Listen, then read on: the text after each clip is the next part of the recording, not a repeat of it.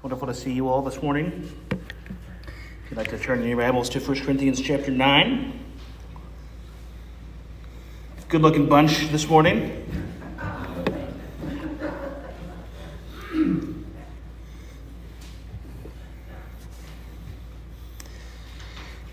If you're wondering how I'm doing after the football loss, the basketball win helped a lot.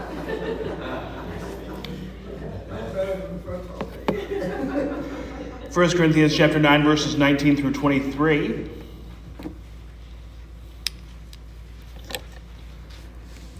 For though I am free from all, I have made myself a servant to all, that I might win more of them. To the Jews I became as a Jew in order to win Jews.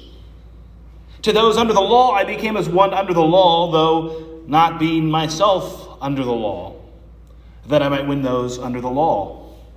To those outside the law I became as one outside the law, not being outside the law of God, but under the law of Christ, that I might win those outside the law.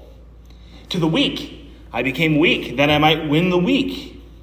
I have become all things to all people, that by all means I might save some. I do it all for the sake of the gospel, that I may share with them in its blessings. Would you pray with me? Our Heavenly Father, it says in your word, you are the light of the world. A city set on a hill cannot be hidden, nor do people light a lamp and put it under a basket, but on a stand, and it gives light to all in the house. In the same way, let your light shine before others, so that they may see your good works and give glory to your Father who is in heaven. Lord, we continue to pray for our nation in these divided times. Lord, I continue to pray for this church, that with so much disunity and division as we have in our world, that we would be a people whose light shines. I pray that we be living testimonies to your goodness and grace. Lord, let us stand out from the rest of the world and society by our love that we have for one another and for you and for all of your children in our world. Lord, as we are called in your word to pray for our leaders, and as we do regularly, we pray for those who lead our community, our state, and our nation. For all of those who are in positions of government, Lord, we pray for revival, and that they be people who know you and fear you and seek to honor you. Lord, we pray for Mayor Chad and the role that he has in leading our wonderful community.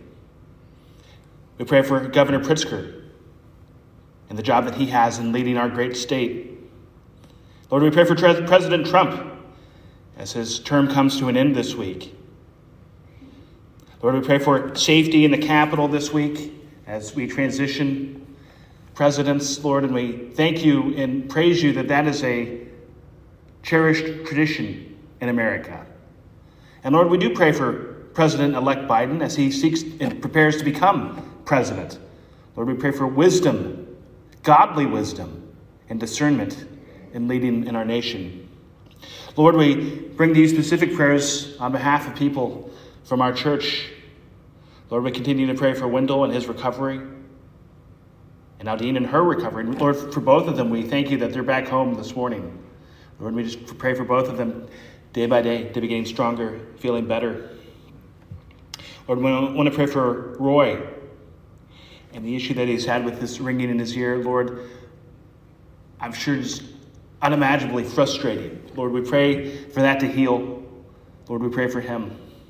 Lord, I also want to pray for Jackie Bauer and Sherry Shields on the loss of their brother this week.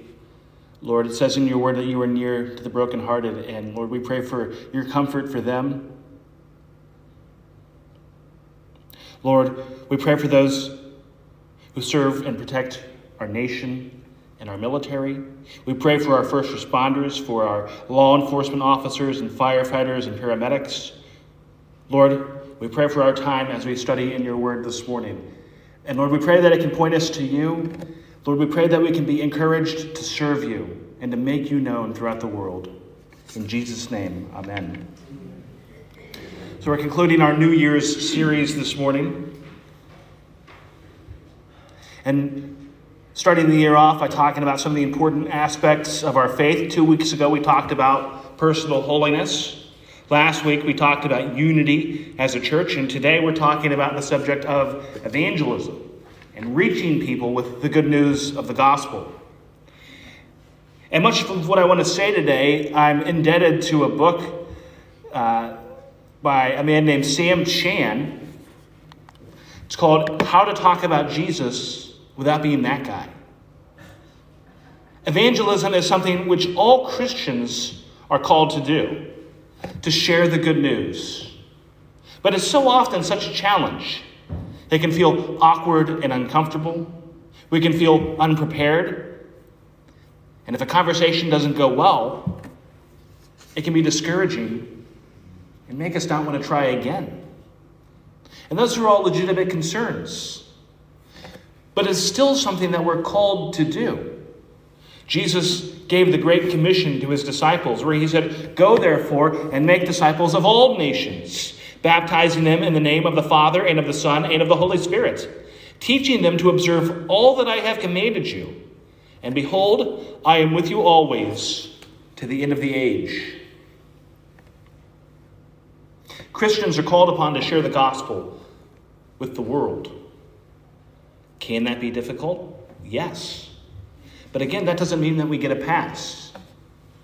Because in being disciples of Christ, we're called to take up our cross and follow him.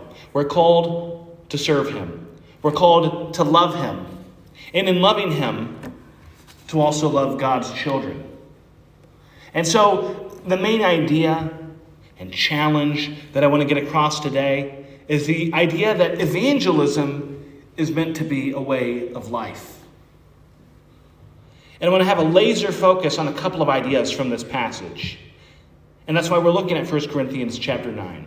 It's one of my favorite passages on the subject of reaching people with the gospel. I love the heart that we see from the Apostle Paul in this section, where he says, "For though I am free from all, I have made myself a servant to all, that I might win more of them.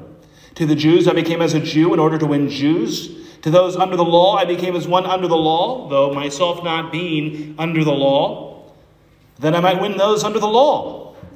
To those outside the law I became as one outside the law, not being outside the law of God, but under the law of Christ, that I might win those outside the law. To the weak I became weak, that I might win the weak. I have become all things to all people, that by all means I might save some. I do it all for the sake of the gospel, that I may share with them in its blessings." All things to all people for the sake of the gospel. That is a life and heart that is dedicated to evangelism and reaching people with the good news of Jesus Christ. And again, there's a lot that could be said about this passage, but I just want to focus on a couple aspects of evangelism from Paul that we see in this section. First, that it's relational. Second, that his approach is practical. It's relational, going back to the first 3 verses of this passage. Paul talks about his relationships with different types of people. He says to the Jews, he became as a Jew. That doesn't mean that he threw out the gospel or the message of Christ. Being all things to all people does not mean that we compromise on the gospel or on truth. But in his situation, at times during his missions and ministry, he was around practicing Jews. And so he kept elements of the law, such as the Jewish diet, when he was around them, because he didn't want to hurt the relationship because of that.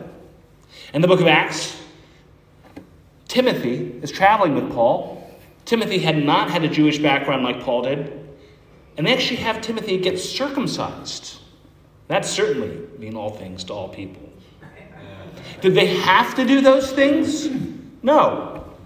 But it was worth doing it for the sake of the gospel and building relationships with people. When Paul was with Gentile audiences, non-Jews, he did not concern himself with following those aspects of the Old Testament law that were no longer in force. All things to all people. That doesn't mean we sin. That does not mean that we sin. We're still called to pursue holiness. But it's about becoming a servant of God to be used for his purposes. And in this passage, Paul actually uses servant and slave language at the beginning. And he's putting himself under the authority of God out of gratitude for the grace of God. Again, we're not in Paul's exact same situation today. But the main takeaway to focus on from these verses is the relational nature of Paul's ministry to people. How can we minister to the person who's maybe been hurt by the church and their background, or who feels like they've really been burned by church? They might even know the Bible really well, but perhaps what they really need is grace and authenticity. How can we minister to a person who doesn't feel worthy of grace? Maybe they've lived a rough life. Maybe they're ashamed of decisions that they've made or the life that they're currently living today. Maybe they've been beaten down by life and have low self-worth and self-esteem. We can show that we care about that person. We can show them love and communicate God's infinitely greater love. How can we minister to the person who we've talked to before about faith and they never seem to want to have anything to do with it? We can be faithful in being there for them. We can continue to pray for them. One of the ideas I really appreciate in Sam Chan's book is he talks about this idea of being a chaplain for your non-Christian friends. Life is hard. This past year has certainly been rough. People have personal issues, professional issues, family issues. And sometimes we might have friends or people in our lives who don't really have many genuine Christians who they know. In the times of crisis, we have an opportunity to step into the suffering with them, to walk with them, to pray for them and with them, to be Christ to that person. How can we minister to the person who disagrees with us? Disagreement's very strong in our world. There's so much division over politics, over COVID, over social issues. Relationships and friendships have been destroyed over these issues, over these areas of disagreement. We should be gracious in our disagreements. We should commit to not being people who let disagreements come between friendships and relationships. All of those issues matter, but none of those issues is what brings salvation. It is only the gospel which does that. And Christians should not be people who elevate non-gospel issues to that level of importance. It's difficult to build relationships with a person in order to evangelize them if we make non-gospel issues hills worth dying on. We have to accept people. That doesn't mean we have to agree with people. But it's important to be intentionally relational. It's important to remember with evangelism that Jesus accepted us where we were, as we are. And I think Christians too often make the mistake of wanting to save a person from behavior. I think we can get preoccupied with sins and lose sight of the fact that even if a person turns away from their sin but does not have the gospel, they're still dead in their sins. It is the gospel that people need more than anything. As I say all of this, I should also say that my point is not that we should be disingenuous in our friendships. We should enjoy our friends and family and the people in our lives and appreciate their friendship in and of itself. But for anyone in our lives who is not a Christian, we should also care about seeing them come to Christ. So we've said that evangelism is relational. Evangelism is also practical. What do I mean? We see it in the passage. We see how Paul's approach to evangelism is practical when he says, I have become all things to all people that by all means I might save some. I do it all for the sake of the gospel, that I may share with them in its blessings. He becomes all things to all people so some can be saved.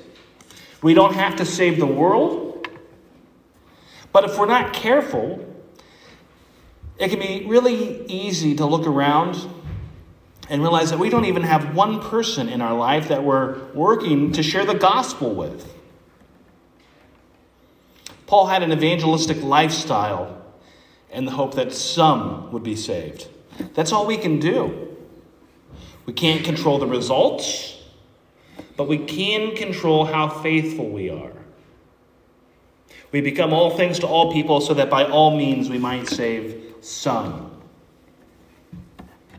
Last year, I preached a sermon on the subject of evangelism, and I want to repeat one of the ideas I talked about last year. I get this from Randy Newman, who was my evangelism professor at Trinity. He wrote out the alphabet, A through Z. Z is a person coming to faith. A is a person who is as far from God as you can be. Ardent, atheist, hostile to the gospel, wants nothing to do with God or the things of God.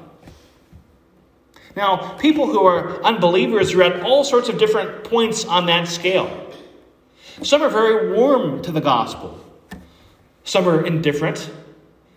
And as I said, some totally oppose Christianity.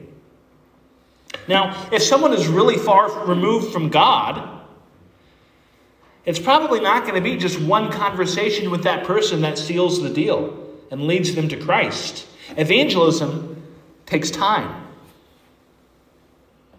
I think it's still so much a part of our cultural mentality and mindset about evangelism that I think our default image of evangelism is we think of Billy Graham and his crusades he had during his ministry. And certainly we should appreciate the millions of people that he preached the gospel to, literally all over the world, and the tremendous ways in which the Lord used that ministry. But at his crusades, you'd see him present the gospel, and he'd ask people to come forward. And you'd see hundreds, maybe sometimes even thousands of people walking forward at these evangelistic crusades. Now, I think part of what was happening there is you had a lot of people who were W's and X's and Y's on the scale coming forward. People who were already pretty warm to the gospel. I'm not saying that there aren't crazy testimonies of somebody being militantly anti-gospel, getting saved by Billy Graham. I'm sure that happened. But it was people who had enough of an interest in Christianity to go in the first place to his crusades. So I think that says something to begin with about a person who's willing to go to an evangelistic rally. It's not like people didn't know what Billy Graham was all about. It's not like they thought they were going to a baseball game and it just got, snuck upon them. Often people would be willing to go with their Christian friends to his rallies and crusades.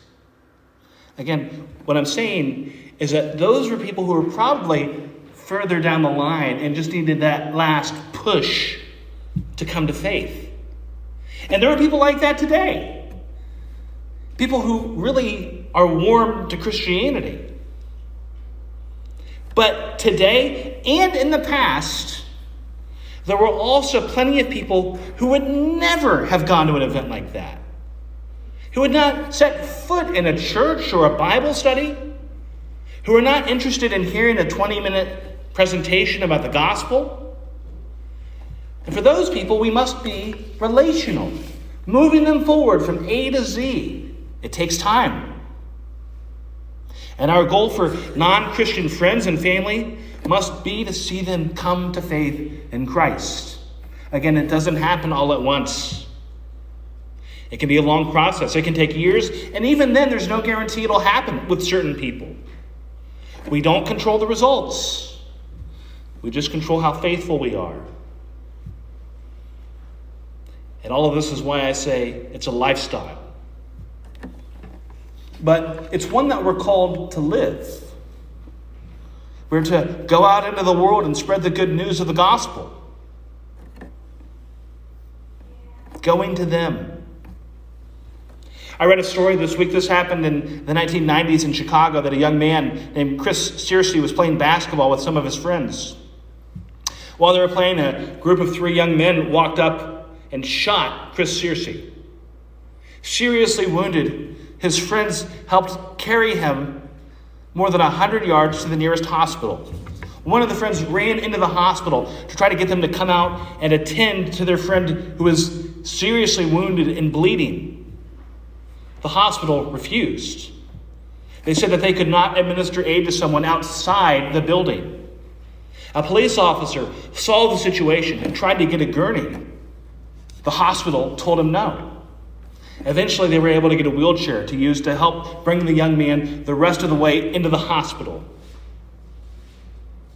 He died within a couple hours. The hospital would not tend to a dying man because he was outside their doors. We have a whole world of people who are dead in sin outside this building. They don't have to come in here to hear the gospel. We must go to them. As I close this morning, I want to just share a few of the reasons why evangelism can be so difficult for us. Sure, there are people where it seems to come more naturally, and I've had friends like that in my lifetime. That's not most people, and it's not me. But here are some of the reasons I've heard why people feel like evangelism is so difficult. First, I don't know enough. We can feel that way about our knowledge of the Bible, our knowledge of theology, our knowledge of objections people might have to Christianity. My first response to that is to remember that evangelism is a lifestyle.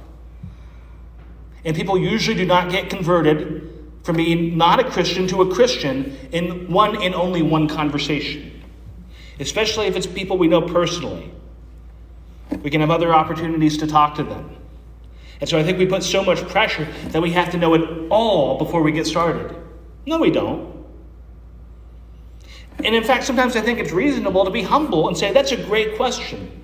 I'd love to look more into that if we don't know the answer to something. Also, I think that can be a good reminder for us all to study our Bibles and theology better. But don't let the fact that you feel like you don't know enough be the reason not to start. Because if it is, that day will never come. Second, I don't want people to think I'm a weirdo. I want people to like me. If you're living a life of integrity, if you're living as a good witness to Christ, even if a person thinks what you believe is weird and totally wrong, they'll respect who you are as a person. Again, we can't be pushy. We can't force people to believe what we believe. But just be relational and opportunistic and prayerful and present for the people in your life. Third, I don't have any non-Christian friends. Make some. Fourth, I'm not good at it. Evangelism is a skill that can be developed. There are all sorts of great books on the subject. Here's some that I've found to be helpful. I mentioned Shan's because that's the most recent one that I read. I actually had the opportunity to talk to him about a week and a half ago that I'll share at some point. Because evangelism is something I would like to talk about at different times throughout this year. There's plenty of great books on the subject of evangelism. Fifth, COVID. I can't evangelize because of COVID. We still interact with people. We still have phones. It's good to reach out and talk to people. COVID is a thing that has certainly brought a lot of loneliness to a society and world that was already increasingly lonely before we ever even heard of COVID or coronavirus. Again, we have the opportunity to build relationships with people, to know people. And none of those objections changes the fact that God calls us to spread his gospel. So I'm not trying to guilt or shame us into evangelism. And again, I'll be upfront that evangelism is not my greatest skill. I tend to be pretty reserved.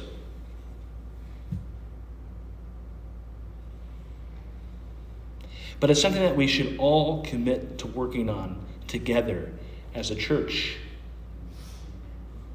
Because it's everyone's job. It is everyone's job in the church to make Jesus known. Because we all know different people. We have a very churchy town, but that does not mean that everyone in our community knows Jesus. Most people in our town, if you ask them what church, even if they never go to church, probably have a church that they think of as their church. And I actually think that's a challenge in a small town. I forget if I've ever said this. I've thought it many times. When I lived in Chicago, Chicago has lots of people who aren't Christians who know that they're not Christians. My concern in a place where there's a lot of churches is you have some people who aren't Christians who don't know that. There are plenty of people in Sista Park and in Paxton and in Loda and in the surrounding communities who do not know Jesus, who do not know the gospel, who do not know what faith is. Sometimes it can be as simple as asking questions about what people believe. I think there's a lot of Americans that if you ask them, what's the gospel? Their idea of the gospel is basically just works-based righteousness and being a good person. That is not at all the biblical gospel. The gospel is that we are sinners saved by grace, freely given through the work of Christ on the cross.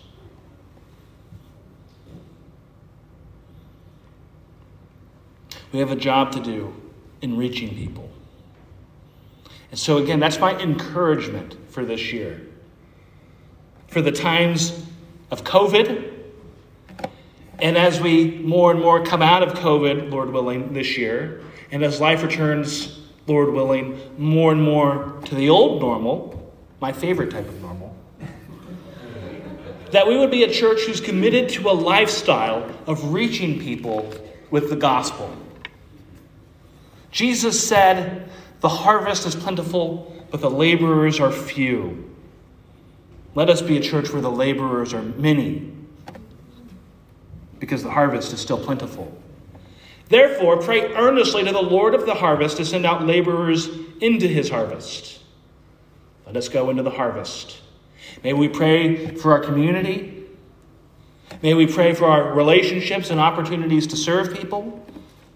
May we pray for opportunities to share the gospel and talk about Jesus. And may we be proactive in living lives to the glory of God, in seizing opportunities to talk about Jesus and to share the love of Christ. May we be intentional in conversations, sometimes going below the surface. Again, we know people, but it can be really easy, probably especially for men, to never really get below talking about the weather and sports. And I'm not saying that we can't talk about those things too. But if we want to reach people for the gospel, those things shouldn't be all that we talk about. May we be intentional in our conversations to sometimes go below the surface and talk about important spiritual matters. And may we continue to help seekers along on their own spiritual journey and help lead them to the foot of the cross. Would you pray with me?